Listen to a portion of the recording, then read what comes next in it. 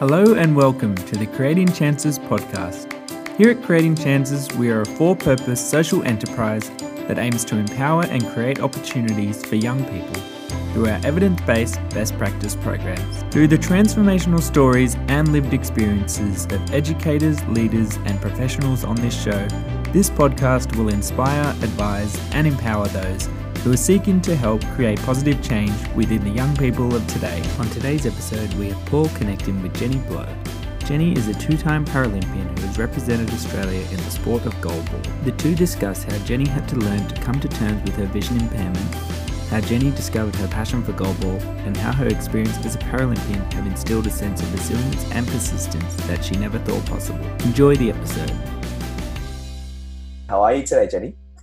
Hey, very well, thank you. Thanks for having me. Yes, it's a pleasure to have you on. Really excited to chat to you. Already had a chat beforehand and I was kind of getting ahead of myself. So we'll take it a bit slow and we'll get through quite a fair amount. So where are you speaking to us on this lovely morning? So I'm from sunny Melbourne, fresh out of lockdown 2.0. Yeah. So you're still surviving out there? You're all safe and healthy? All safe and healthy, and we're opening up. Getting sick of wearing masks everywhere, but I think the whole of Australia is in the world, so we'll get through it together, I guess. So yeah, I guess, did you grow up in Melbourne? Is that where you live? No, I'm born and bred Sydney. So I grew up on the northern beaches of Sydney, and I went to school there and University of Sydney, and then I kind of moved to the inner west. I moved a bit around the inner west as I was going through uni, and I was teaching in Sydney for 5 years. And then me and my partner just thought, hey, why don't we just go to Melbourne and have an adventure? And so 2 years ago, we moved to Melbourne for no other reason but for fun. Why not? I guess you would have, achieved a lot of pretty cool experiences there, which we'll get into. I think you mentioned that you studied at University of Sydney. What did you study? Yeah, so I did a combined degree, the Bachelor of Education and Bachelor of Arts. So it was always my dream to be a teacher. I think from about the age of 16, 17, I was like, I think I want to be a teacher. Did that at the University of Sydney and taught for 5 years in Sydney and then nearly a year in Melbourne before I started my current job. What schools did you teach at? Ryde Secondary College. Okay. Yeah. And then Dandenong High School down here. Oh, there you go. All right. So you've been around. That's pretty good. Got a bit of experience there. So yeah, definitely going to get into your journey as a Paralympian and goalball. But I wanted to touch first on your visual impairment. So I know it comes in a range of different levels, and I was hoping you could tell me about the nature and the type that you have and how it affects you day to day. Yeah. Okay. So we'll start with the medical definition. So what I have is called Oculocutaneous albinism. Mm-hmm. And basically, I guess people would have heard of someone being an albino is probably the more politically incorrect, let's say, okay, way good to know. But so for people, so I have very white hair, very white skin. You might have seen people like that in the street or whatever, or people have seen animals that have albinism. Mm-hmm. But people might not know that it actually comes with a vision impairment. So there's a part of your retina, I think, I'm not an ophthalmologist, but there's a part of your retina that is not fully developed because it doesn't have the same colouring and pigments as a normal eye. So that's kind of your medical, I guess, background. Please don't ask me anymore because I don't know much more about it. And again, a medical definition of what I can see. I'm classified legally blind, but I actually have a lot of functional vision. So I guess most people, when they hear the word blind, they're like, oh, right, she can see nothing. I actually can see quite a lot. And if you just saw me on the street, you probably might not know that I was vision impaired unless you just happen to see me looking close at something or walking into something. But generally, I can kind of get away with people not knowing. So the way they explain what we can see is I see 660. So if you're looking at a tree or a car or a person, whatever it is, and you are 60 meters away, obviously that's going to be less detail for you. So that amount of detail that you guys see at 60 meters, we see that same detail at 6 meters. So to break that down even further, so I can see all the colors. I've got full field. So I've got peripheral vision, but I guess I just see things in a lot less detail. is the easiest way to explain it. So I just need to be really close to read stuff, or if something's further away, it's hard to see if the person's further away. I might be able to say, oh, that's a person, but I might not be able to say, is it a girl or a boy or old or young or whatever like that. Okay, so were you born with this impairment? Yeah, so it's genetic, so it's recessive. So no one in my family has shown it, so they don't have it, but they all carry the gene. So it's just been in our family for nobody knows how long, and it's just never shown itself. So, but now we know the family carries it. I guess you can be prepared for it, right? But yeah. I guess having to deal with these difficulties from a young age, did you have a support system around you? What was it like? Yeah, I think I owe so much credit to my parents. I think they just, and you know, I can't imagine what it's like to be a parent, and you know, when you're newborn baby, because I was diagnosed at birth, and you're told, and some of the things they were told was just, she's going to be blind, she's never going to be able to go to normal school, and my parents loved camping. They're like, you're never going to go camping again, she can't go camping, she's not allowed in the sun. Like, these were doctors who were just saying all these things that wouldn't happen. And I can't imagine my parents, you know, facing that and coming to terms with that. I mean, I don't remember that, so that's not traumatizing for me. But I think you've got to give it to my parents, who ignored all that advice and just brought me up being a normal person. So I'm the youngest of 3 girls, and maybe that helped being the youngest too.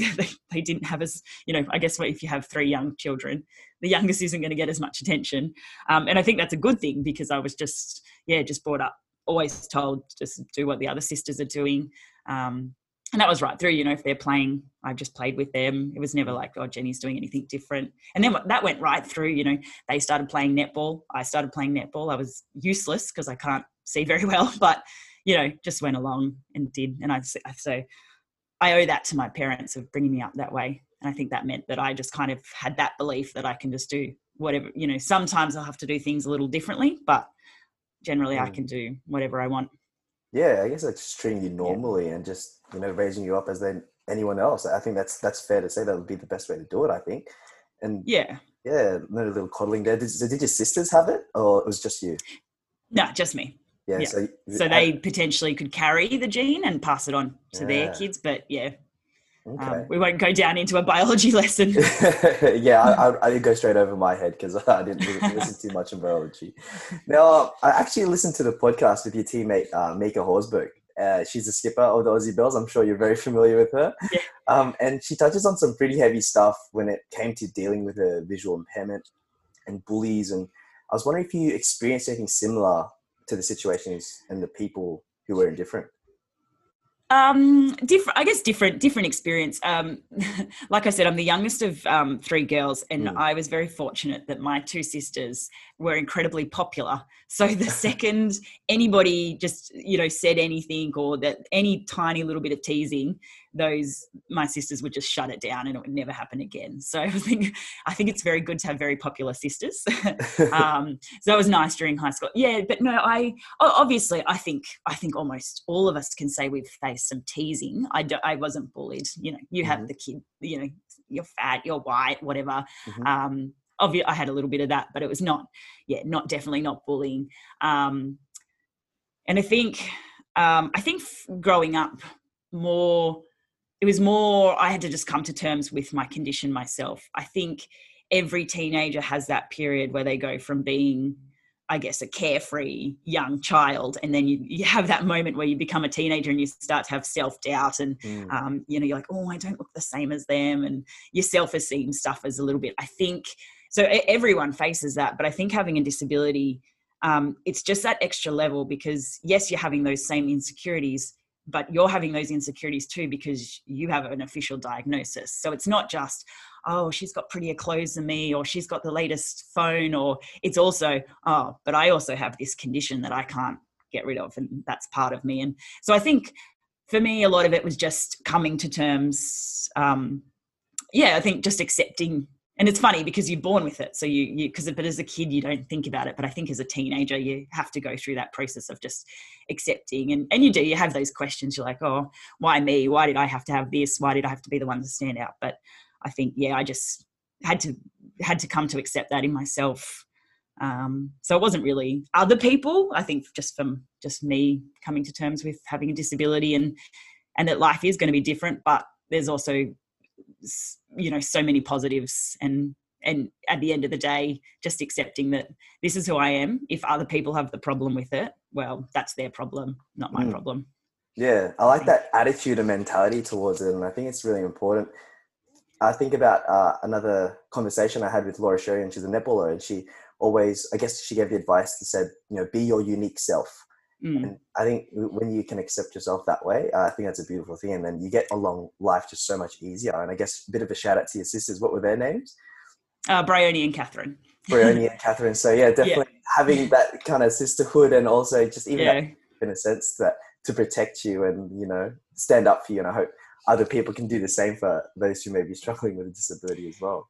Yeah. And I think it's important to, you need to work on that. Like, you know, that definitely, and even as an adult, you have your days where you're like, oh, things are just that little bit harder. I think, you know, and because that advice is given to teenagers and people around the world, isn't it? Just be yourself, accept who you are.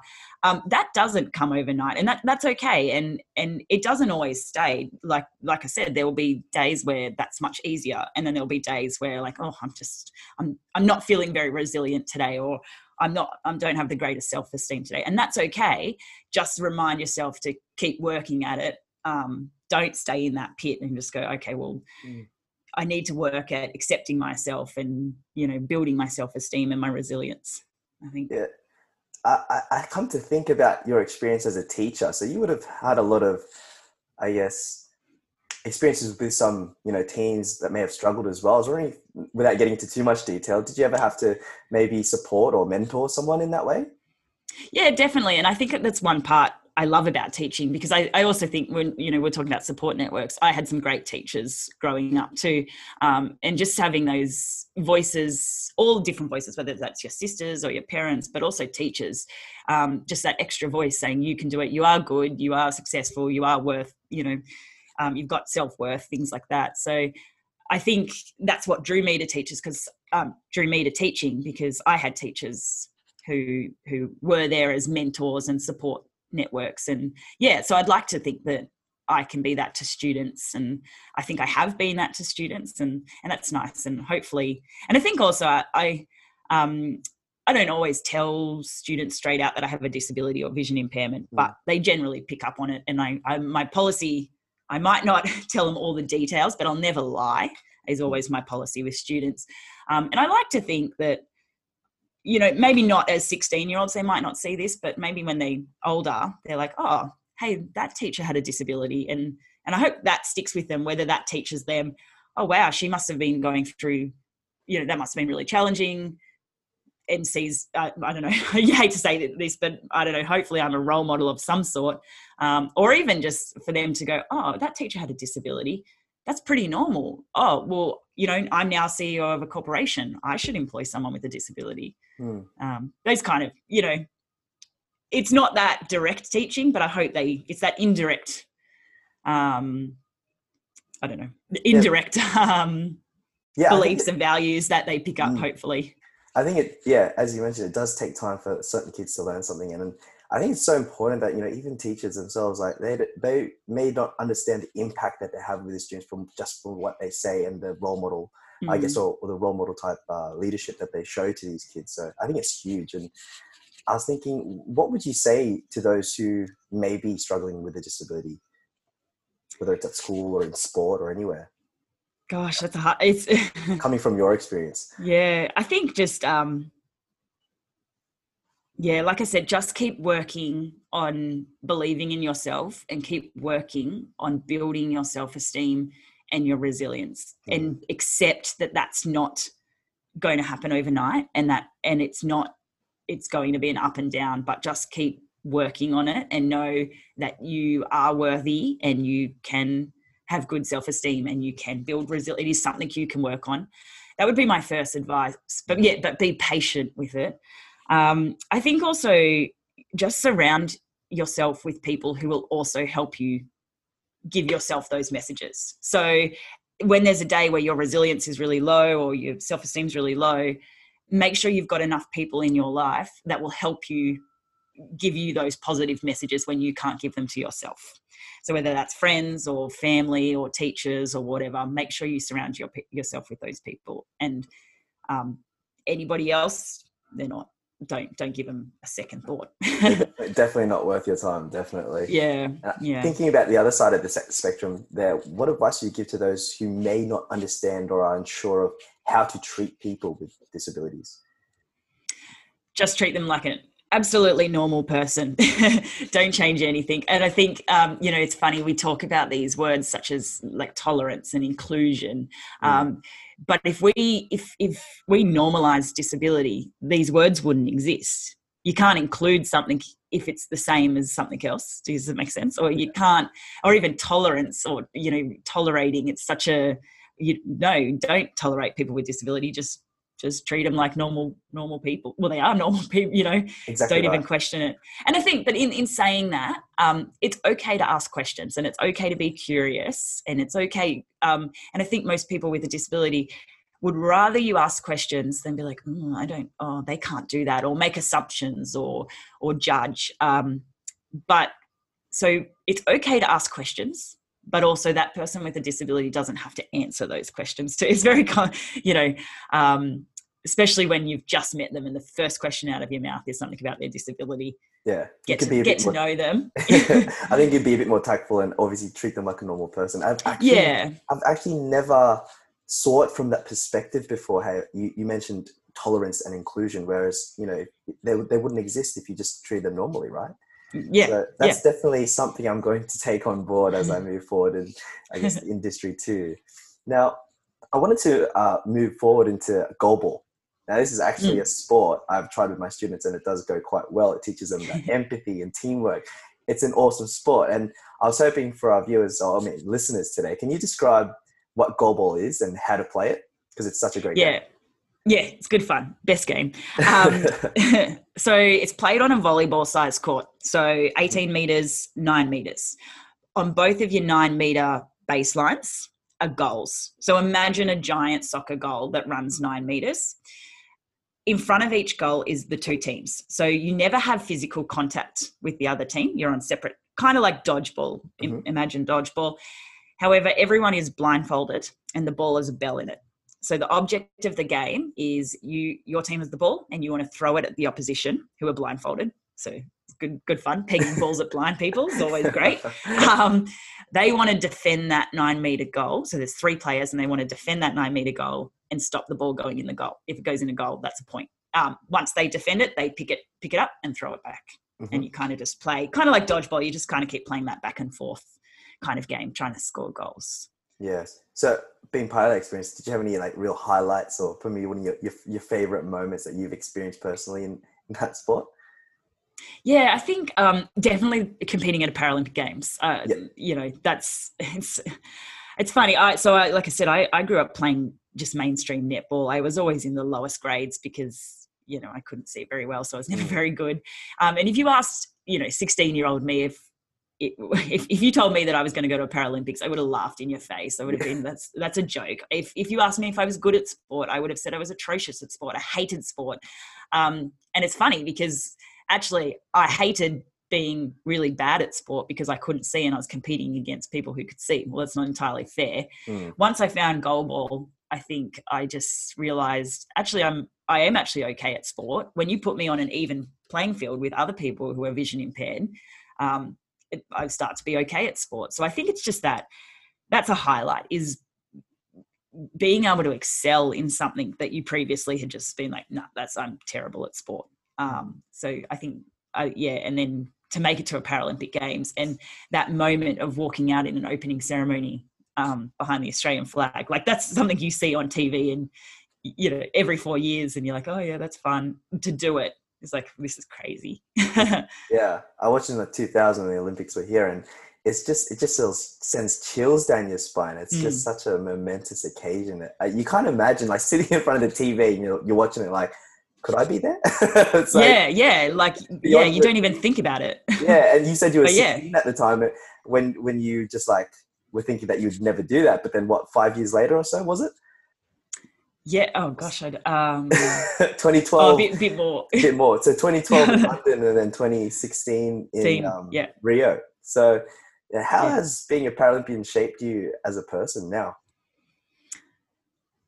I've never really thought about that actually. I actually think it's definitely improved like my mental toughness. You know, when you're mental toughness and resilience, I think, because, you know, when you're training and it's hot or you're tired or your muscles are fatiguing, just that finding ways to fight through. Or, you know, and even when sometimes you go through training blocks and you're just not improving or you're not getting a skill and it just goes week and week and week and you're not getting something, or even competitions. And I've had whole entire competitions where I've just played rubbish and it's just not clicking. So I think, but then on the other hand, I've had the best tournaments of my life and really helped our team win or qualify or whatever we're trying to do.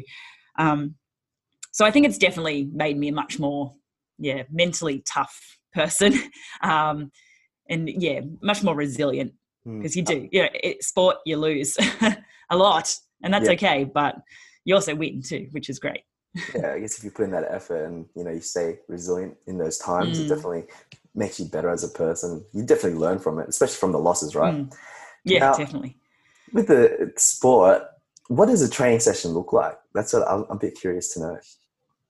Yeah, so we do, it's been very different this year. Yeah, I can imagine. But generally, like across a week, we'll do a couple of on-court sessions. At the moment, because in Melbourne, we're not really allowed back at full training. It's just been mostly skill. I'm the only Australian player down here, so it's been pretty much entirely just skills. Sometimes we'll try and do skills and then get some game scenarios. But for me, it's just been lots and lots of skills this year, because I don't have a team to play with. Otherwise, and then there's a few weight sessions a week and then cardio sessions a week as well. Yes, just keeping you on top of it, because I'm sure, I know it's postponed, the Olympic Games for this year, but I know it's coming in next year. So are you ready for that? Yeah, definitely. Yeah, it's been a roller coaster this year. I think when it was first postponed back in, when was it, March? I think I was a bit relieved, because I was like, there's no way, I don't want it. I don't know if I want to travel during this. So I think I was relieved that it was, and I was like, it's just not going to be the same. So I was a bit relieved. And then I guess I kind of just went into a slump, and I was just like, I was just trying. I live in a tiny apartment in the city, and, gyms were closed. I was doing my weight session with just 4-kilo dumbbells, which I quickly bought from Rebel the day we went into lockdown, and that was all that was left, because everyone else bought everything. Wow. So I had nothing, and I was doing these, pitiful weights workouts at home, and I was like, this is still, and then I think for me this year, I changed my focus. I had to stop. I actually had to really stop thinking about goalball and Tokyo, because at this point we weren't on court doing court training because the halls were closed.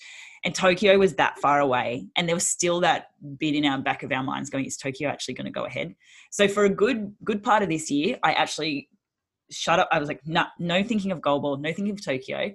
What's another goal, fitness goal I can do that will end up benefiting goalball and Tokyo, but without thinking of them? So I took up running, like lots of people in COVID, because that was the one thing that was allowed. Yep. And I said, and I'm not really a runner. We do treadmills and intervals and stuff for goalball in terms of our cardio, but it's not sustained running. So I set myself a goal of running a half marathon, was my little COVID goal. And I did that in October. So that was I just had to focus on something else other than goalball or Tokyo. So how many Ks? Oh, yes, sorry. 21.1. Oh my goodness. Yeah. So I know. Yeah, so it was good. It was just good to have a goal. But now we're back on court, not properly down here in Melbourne, but we are back on court anyway, training. This weekend, actually, we have a training camp with our national squad, which will be our first in, I think I counted 9 months. Wow. So I hope that goes well, and hopefully we can catch up over that too. So that's quite exciting stuff. Yeah. So, speaking of your squad, I was wondering if you had any pre-game rituals before a game. Do you have any routines? Because, as an athlete and as a person in sports, there's always some quirky things that some people do. So I'm curious to know what that could be for you at the goalball squad. Yeah, we do some funny ones, and I think we change. I'm a drama teacher, so I often run drama games with the girls. Especially, it's very annoying with goalball. You have your warm up hall, and then you kind of go in a marshalling area before you march on court. And if the game before you is running late or something, sometimes you're stuck in that. This is after you've warmed up, so it's this this pile of nerves, and you're stuck in this little marshalling area. Sometimes you're there for 20 minutes or something. So we play drama games.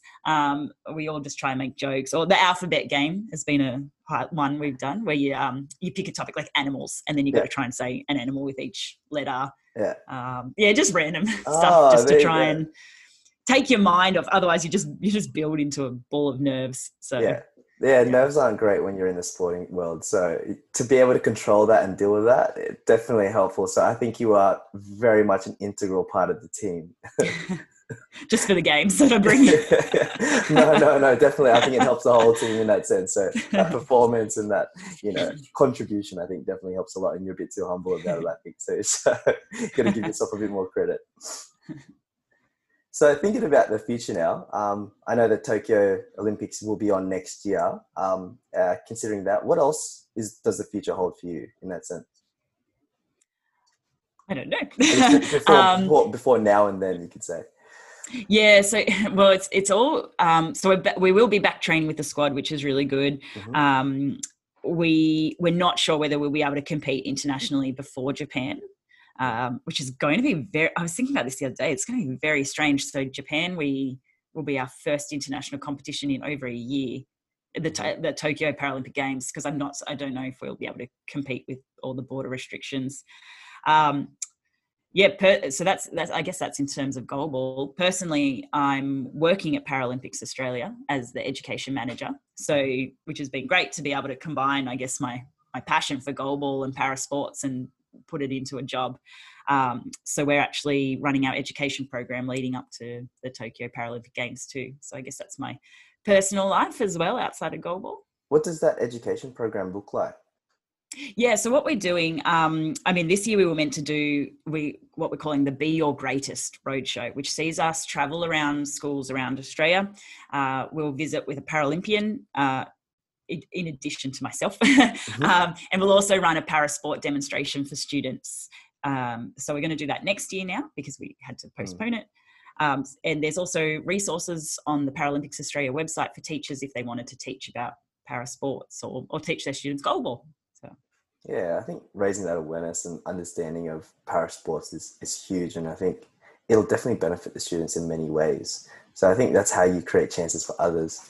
Bit of a pun on what we do as well. So that's really awesome to hear. Is there any other things maybe you'd like to plug or things that you'd like to share before we go? Final words of advice to the whole world.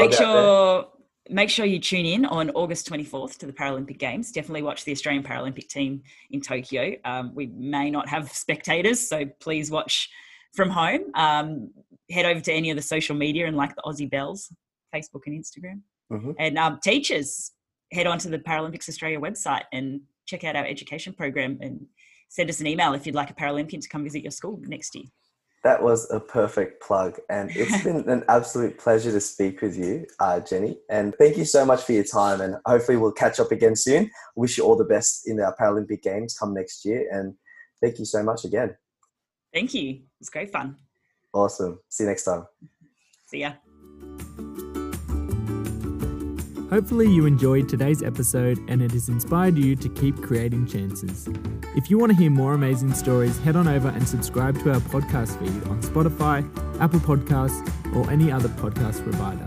And if you want to hear more about the work that Creating Chances is doing, follow us on Facebook, Twitter, and Instagram. Thanks for listening, and we hope to see you next time on the Creating Chances podcast.